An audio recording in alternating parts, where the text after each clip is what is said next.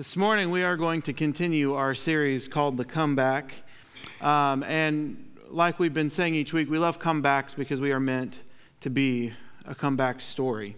If you're with us the first week, Pastor Chip talked to us about Peter coming back from failure. And last week we heard about Gideon coming back from fear. And this morning we're going to talk about a different type of a comeback. And this one's a little bit harder to point out in our life, to know that we need to make a comeback from this, because it's not necessarily something that's always obvious to us.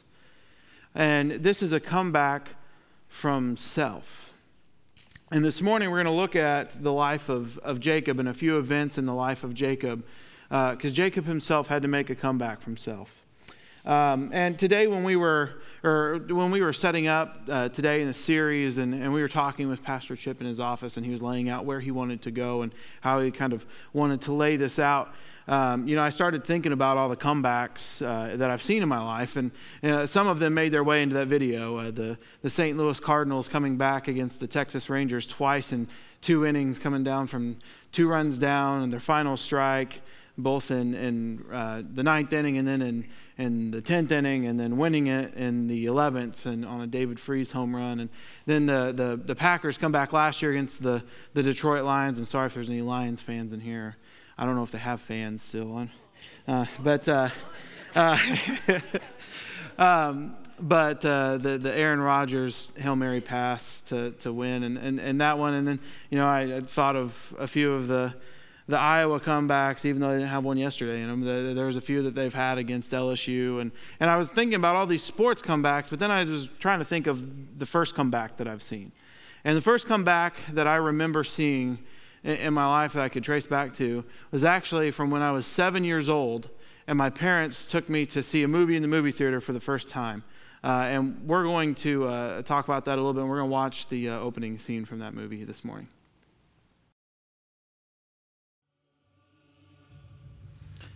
Who here has seen The Lion King?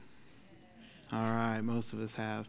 I was told in the middle, in between services, that I shouldn't have shared that I was 7 when that came out, because it made a lot of people feel old. But in that opening clip of The Lion King, we see how things in the Pride Lands at Pride Rock were meant to be. When the right king was on the throne, we see it's green, it's lush, it's full of life. All of the animals are living together properly as they should. And when the right king is on the throne, that's what it looks like. The opening scene of that movie shows you what it's supposed to look like, what it was designed to look like.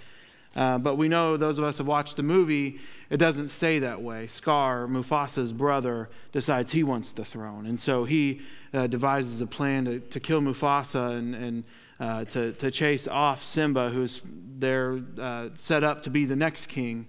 And when the wrong king is on the throne, this is what we get. We get death, and we get destruction, and the animals are no longer there. The grass is no longer green. There's thorns and there's thistles when the king who's not supposed to be on the throne is on the throne. We are like Pride Rock. When the wrong king is on the throne of our life, and in certain areas of our life, death and destruction come. And so often the thing that takes the place of God is sometimes it's a thing or an object or a person or relationship, but most often it's us.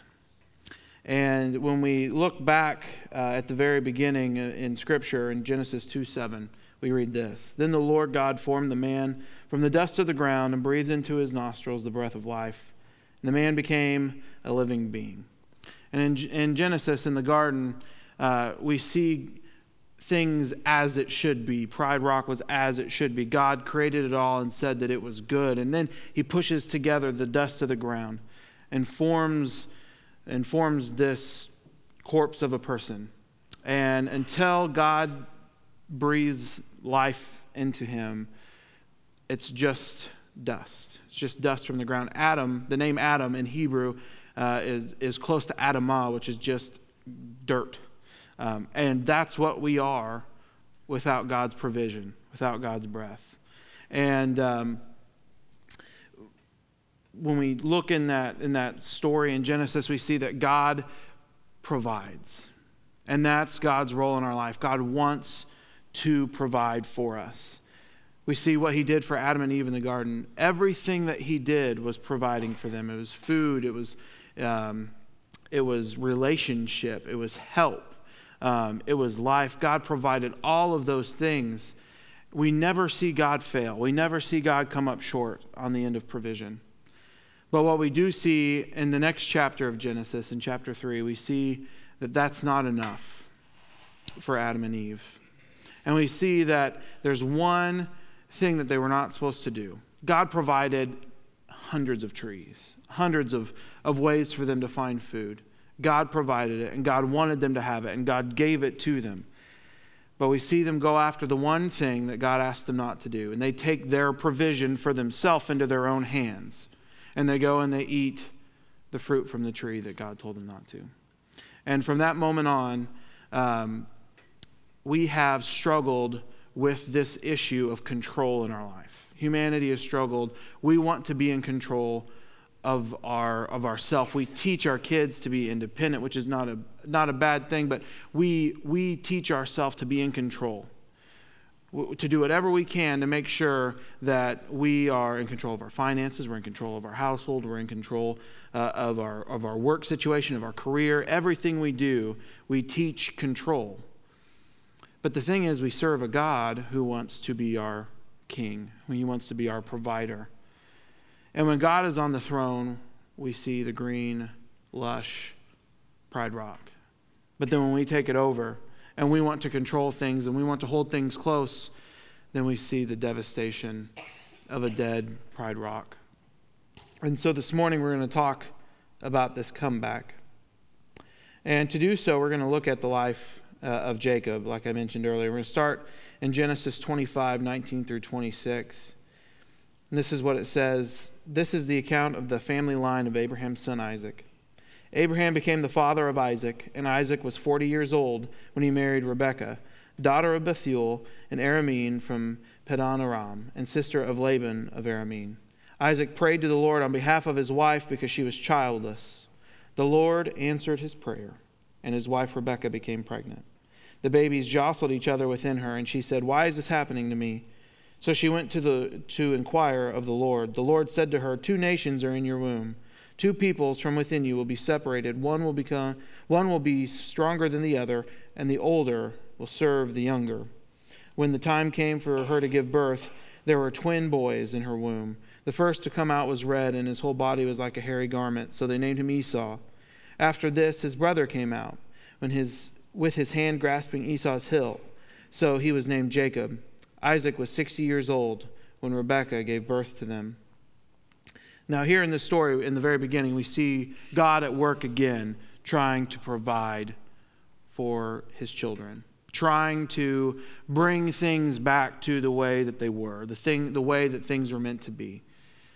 God on the throne providing for his children. And then we hear that God's not only provided children, but he's also provided a future for these children. He's declared what is going to happen in their lives. The older is going to be stronger and will serve the younger. But this is God has already provided all of this. And then we meet the children. We meet Esau and Jacob. And poor Esau gets named exactly what he looks like and what he's doing. He's red and hairy, and that's what his name means. That's what Esau means. And then Jacob comes out, and he also too gets named after what he's doing, but his name is a little bit more significant because in Hebrew, the name Jacob actually is a reference to a military term. The name itself means heel grabber or deceiver or backstabber. And the reason why you get heel grabber from that and the way that all ties in is there were men in armies that would fight each other at that time who would go behind, they would go behind enemy lines, and they would sneak up behind the enemy, and they would grab their heel, and they would pull it up so that the enemy would fall flat face down, and they would stab them in the back. And that is the legacy, that is the name that Jacob is given here at the very beginning. And as we move on in the life story of Jacob, we see this play out, and we see that Jacob lives up to his name. He deceives, and he struggles with control. I have no doubt that the scripture does not mention this part of his life specifically, but I have no doubt that as Jacob was growing up, and that as he was sitting around campfires with Isaac and with Esau and with Rebekah, Isaac would tell them the stories of what God has done. He would tell them about how he called his grandfather Abraham out of Ur, and he would tell them that God made this promise and that he was going to carry it out through his lineage, and that God had stepped in and provided time after time when things needed to be done. God stepped in and did it. And so I have no doubt that Jacob heard all these things, and which makes this even more concerning, because then Jacob still takes control into his own hands, and he knows what he's doing, I believe, when his brother Esau comes in from the wilderness, famished from hunting, and his brother says, I just need something to eat, I'm starving. And Jacob takes that moment to finagle his brother's birthright away from him. And a birthright is it's not just words or ideas. This is a big thing to their society, because Jacob and Esau were brothers. Their father's possessions would be, at the time of his death, divided three ways. There would be three parts. Esau, as the oldest brother who had received the birthright, would get two of those three. And that's what being the first one out of the womb gets you. And so Jacob knew this. And so sitting around those campfires, I have no doubt that he knew exactly what he was asking for when he asked his brother for his birthright in place of some soup and some food. And Esau gives in, and being near death, thinking that what's good as a birthright if I'm going to starve when I'm a young man. So he gives it away. And then later on, we're hopefully very familiar with the story of the blessing given to Jacob instead of Isaac. Isaac tells Esau, blessing given to Jacob instead of Esau. Isaac tells Esau to go out into the wilderness to find Isaac's favorite food, to bring it back and to prepare it. And when he presented it to him, Isaac would give Esau this blessing. And we know that through the help of his mother, Jacob steps in, deceives his father into thinking that he's Esau, and receives the blessing. And again, this is examples of Jacob taking control of his situation. There are some in our society today that may even applaud Jacob for taking the initiative to control his situation, to step in and to say, you made sure that you were taken care of. You had money. You were blessed with property, and you took control, and you did a good job. And as Jacob's story goes on, he has to run away from his brother because he's afraid, but he kind of gets a taste of his own medicine when his father-in-law deceives him the day that he was supposed to marry the woman that he loved. And instead, his father-in-law switched out the brides because you didn't see the bride until the wedding night. And so when he came back to his tent and found the older sister, who custom-wise should have been married first, he was deceived, and he kind of had to take that on the chin because he had been used to doing that to other people himself. And so, again, Jacob is just struggling with control. And we find out that we replace God with ourselves because we don't trust God. Jacob did not trust that God would provide for him. And I think so often we find ourselves in those same shoes sometimes. We know that God is very good, and we come and we worship and we celebrate, but there are times when things go on in our life for some reason, knowing that we have a good God who wants to provide for us, wants to do things, we pull things in close and we try to take care of them ourselves.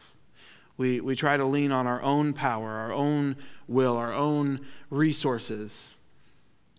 And we miss out on this wonderful provision that God has provided for us. Once again, God has never failed to show up and provide. And we still doubt, and we still struggle, and we still place ourselves in his place, and Pride Rock remains dead. So then we come to this point where Jacob listens to a command of God to go home. He is going to be the one that the blessing continues through. And God had given the land that he gave to Abraham to their family, and he wanted him to go back to it. And so this means that Jacob has to be reunited with Esau. And the night before this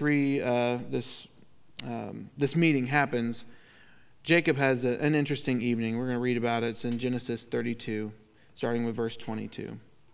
That night Jacob got up and took his 2 wives, his 2 female servants, and his 11 sons, and crossed the ford of the Jabbok.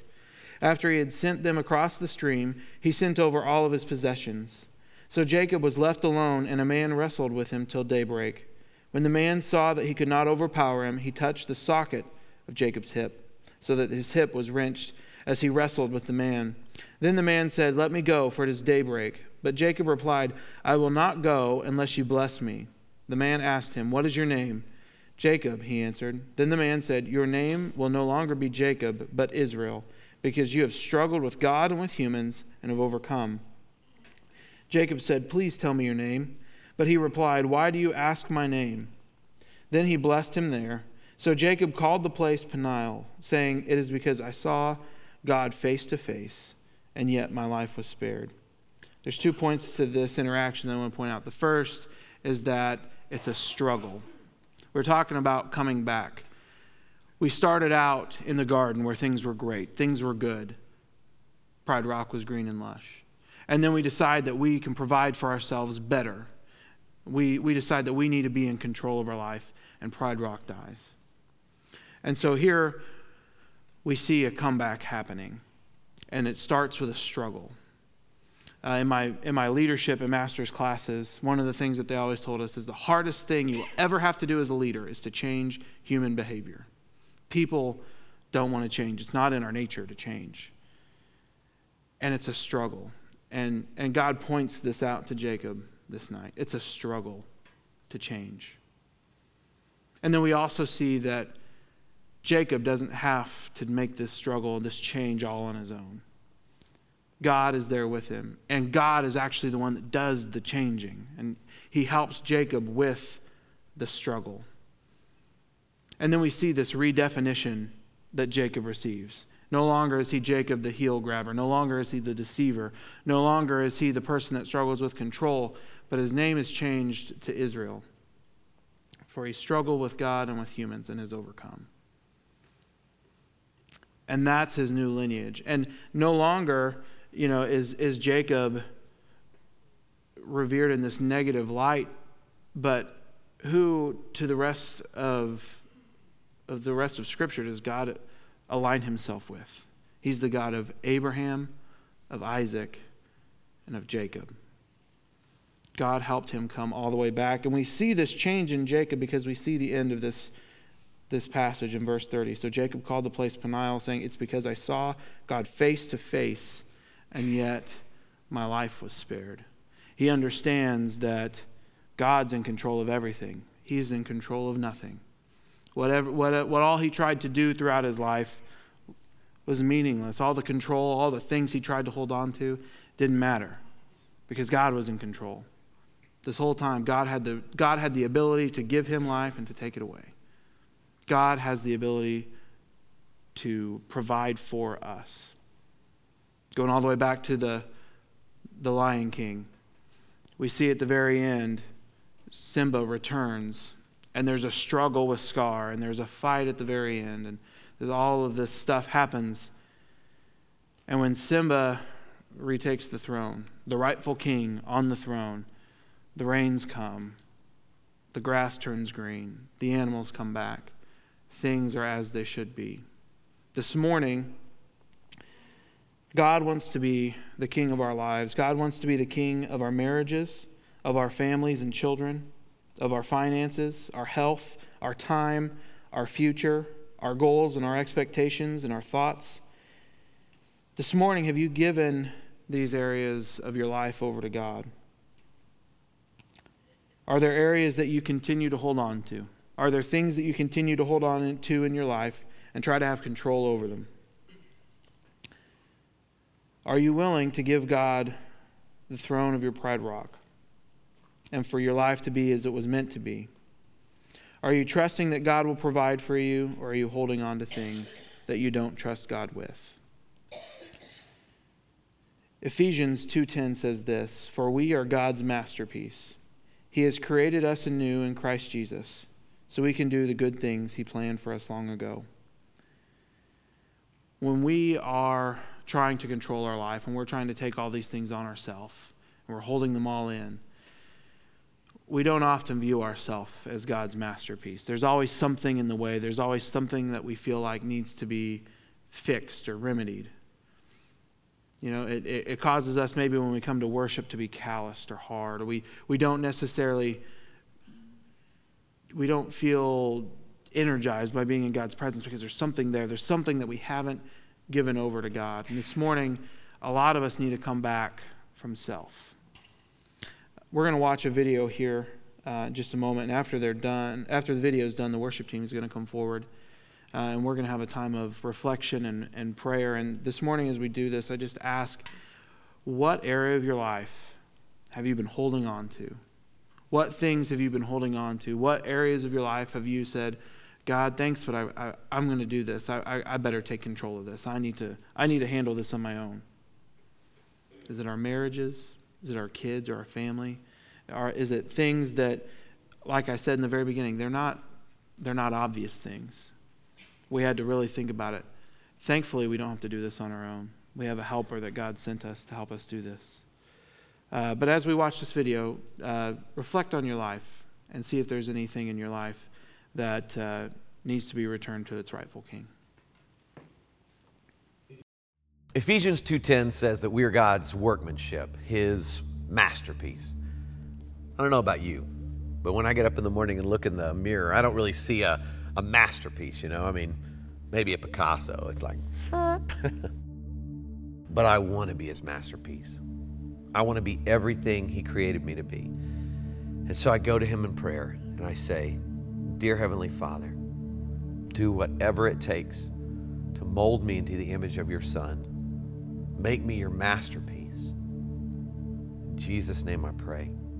Amen. Hi. Whoa. Who are you? I'm God. You said the prayer, so here I am. You're not God. No, I am. You said the prayer. That's how it works. Okay. If you're God, then make it snow in here. You know what? I really don't want to make it snow in here because it'd get kind of yucky. Yeah, you're not God. Why do you say that? God wouldn't say yucky. I do. It's a Greek word. Oh. Okay. If you're God, what does Lamentations 15:9 say? Lamentations is only 5 chapters. It's a very short book. Oh. Why was it so short? I was tired of lamenting. Oh. Okay. If you're God, who's going to win the World Series this year? I'm really not into playing games. Why are you so much into playing games? You are God. What gave it away?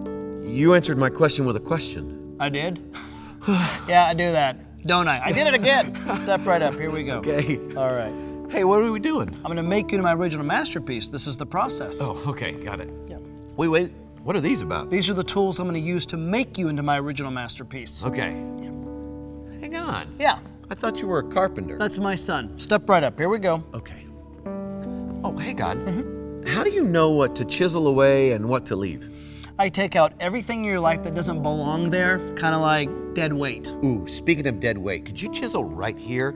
It showed up when I was in my 20s and grew around and became back fat. I don't even know why you created that, but I can't get rid of it. I mean, I've tried everything. Like, I tried running, I tried lifting weights. My wife actually talked me into trying Pilates. That was awkward, but I can't get rid of it. So if you would just chisel around here, and then, you know what, if you chisel a line right here and maybe 8 lines right here, that would be awesome. You're funny.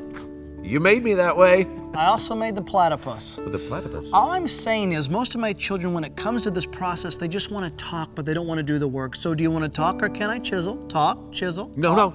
I choose to chisel. All right. Through my Holy Spirit, I'm going to bring up things in your life that I want you to work on. Like your anger. I created the emotion, but you use it in the wrong way. You compare yourself to others instead of me. You tell little white lies because you want to people please. You're lazy, but you try to fool everybody by looking really, really busy. You have a problem with lust. Time out. I don't really have a problem with lust. You don't have a problem with lust. No, I can do it anytime I want. Hang on a second. I mean, I got to admit, I feel like you've been doing some great work, and I'm looking pretty good right now. All right, when you look in the mirror, who do you see? I see me. Okay, then I need to keep chiseling away because ultimately you and other people need to see my son. Okay, don't misunderstand me. It's just when I look more like Jesus, people get uncomfortable around me. I mean, even my church friends, and they're like, "Oh, you're holier than thou," you know. And I don't think I'm supposed to make people uncomfortable. So what you're saying is you'd rather play God in certain areas of your life than for me to be God over your whole life. That is not what I said. That's what you meant. Yes, it is. It's hard to talk to you. You know everything that I'm thinking. I'm just saying you've done some great work. Maybe we take a break, a sabbatical from each other, you know. I'll stay right here and then, That's just it. You never just stay right there. You're either moving toward me or away from me, but never you just stay. What you're doing is called control. Do you want to control things in your life or can I chisel? Control, chisel, control, No, chisel. chisel. All right. But can we chisel where I want? That's called control. Oh, okay, I'm sorry.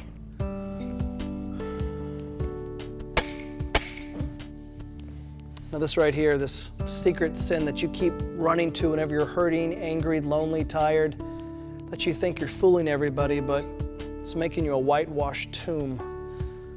Are you ready for me to chisel this out of your life? Yeah. You see, it's a process. It's not a sprint, it's a marathon. It's your whole life. And you care so deeply about what other people think of you. It's rubbish. It's garbage. The greatest thing you're ever going to hear is at the end of your life when you hear me say, "Well done, good and faithful servant." That's what you keep your eye on. That's the prize, heavenward.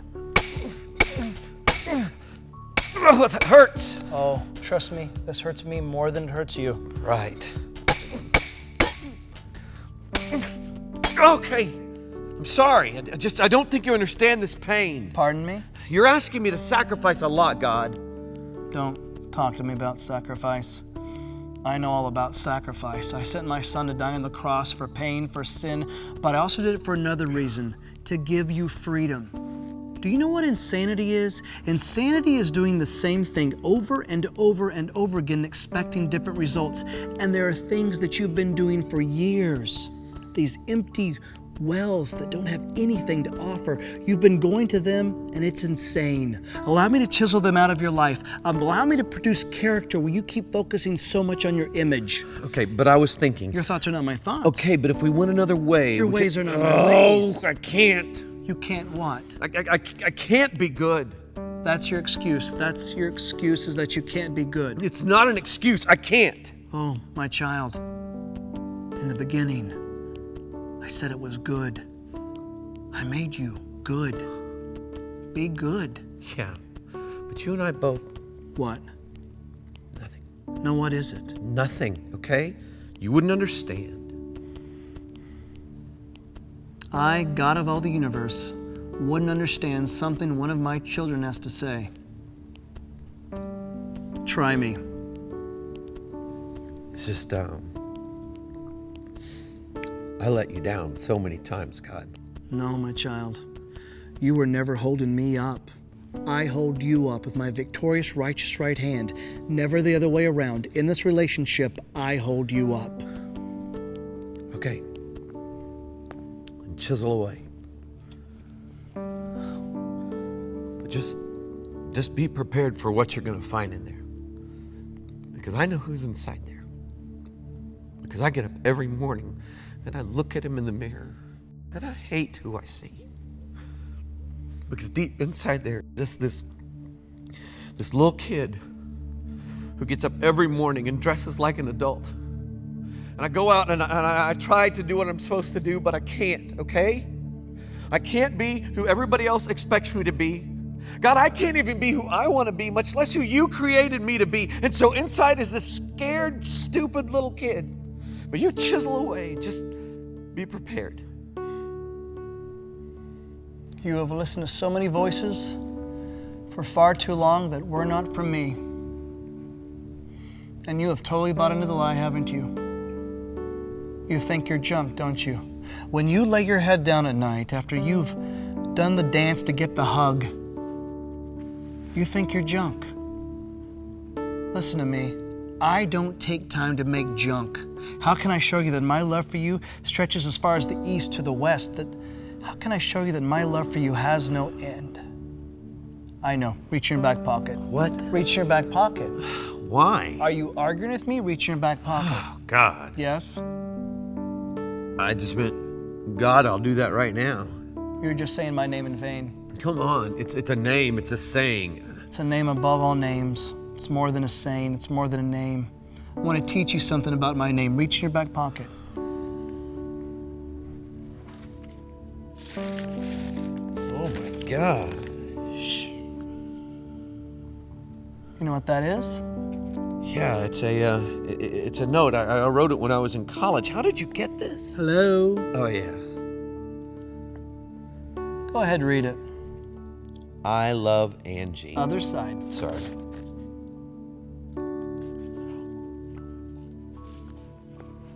Dear God,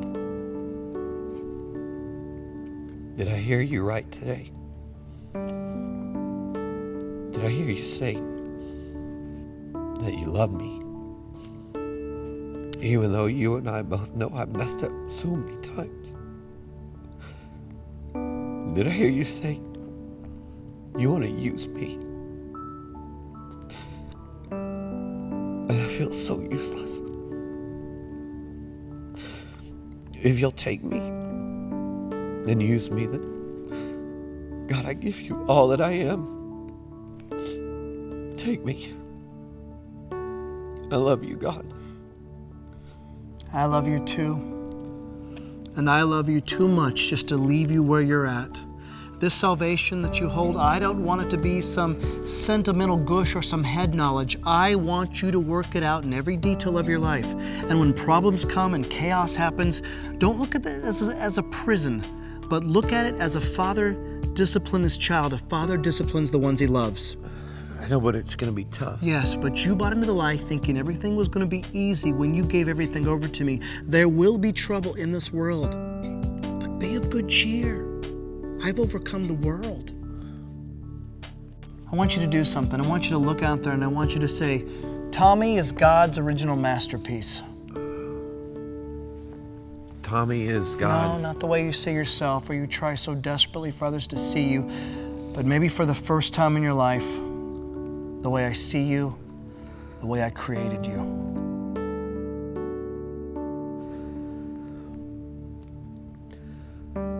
Tommy is God's original masterpiece. Yes, you are.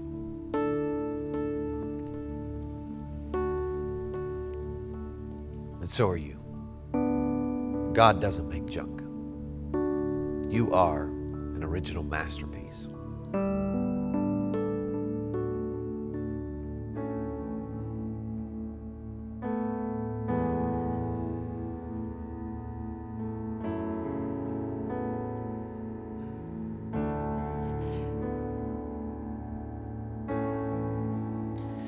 I need you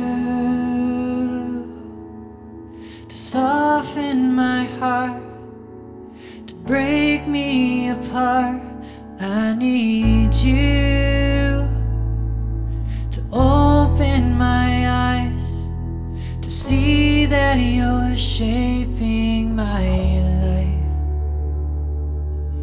And all I am, I surrender. Give me faith to trust what you say, that you're good and your love is great. I'm broken inside, I give you my life.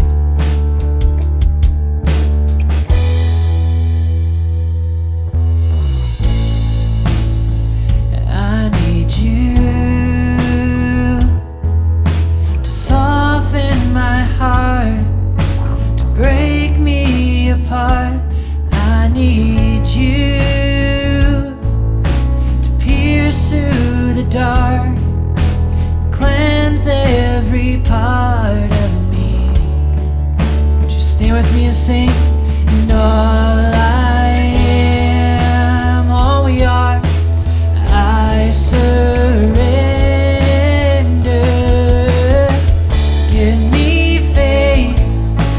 trust what you say, that you're good and your love is great.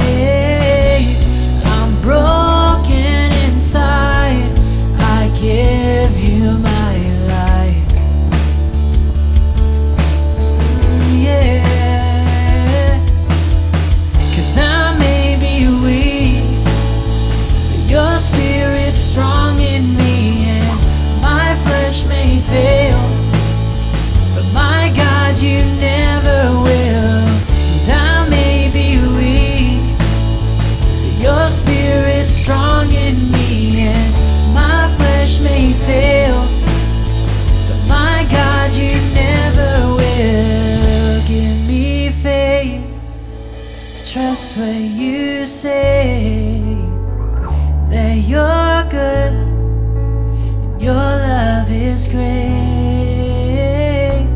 I'm broken inside, I give you my life. Yeah. So I may be weak, 'cause I may be weak, but your spirit's strong in me, and my flesh may fail, but my God, you never will. And I may be weak, but your spirit's strong in me, and my flesh may fail, but my God, you never will. Yeah.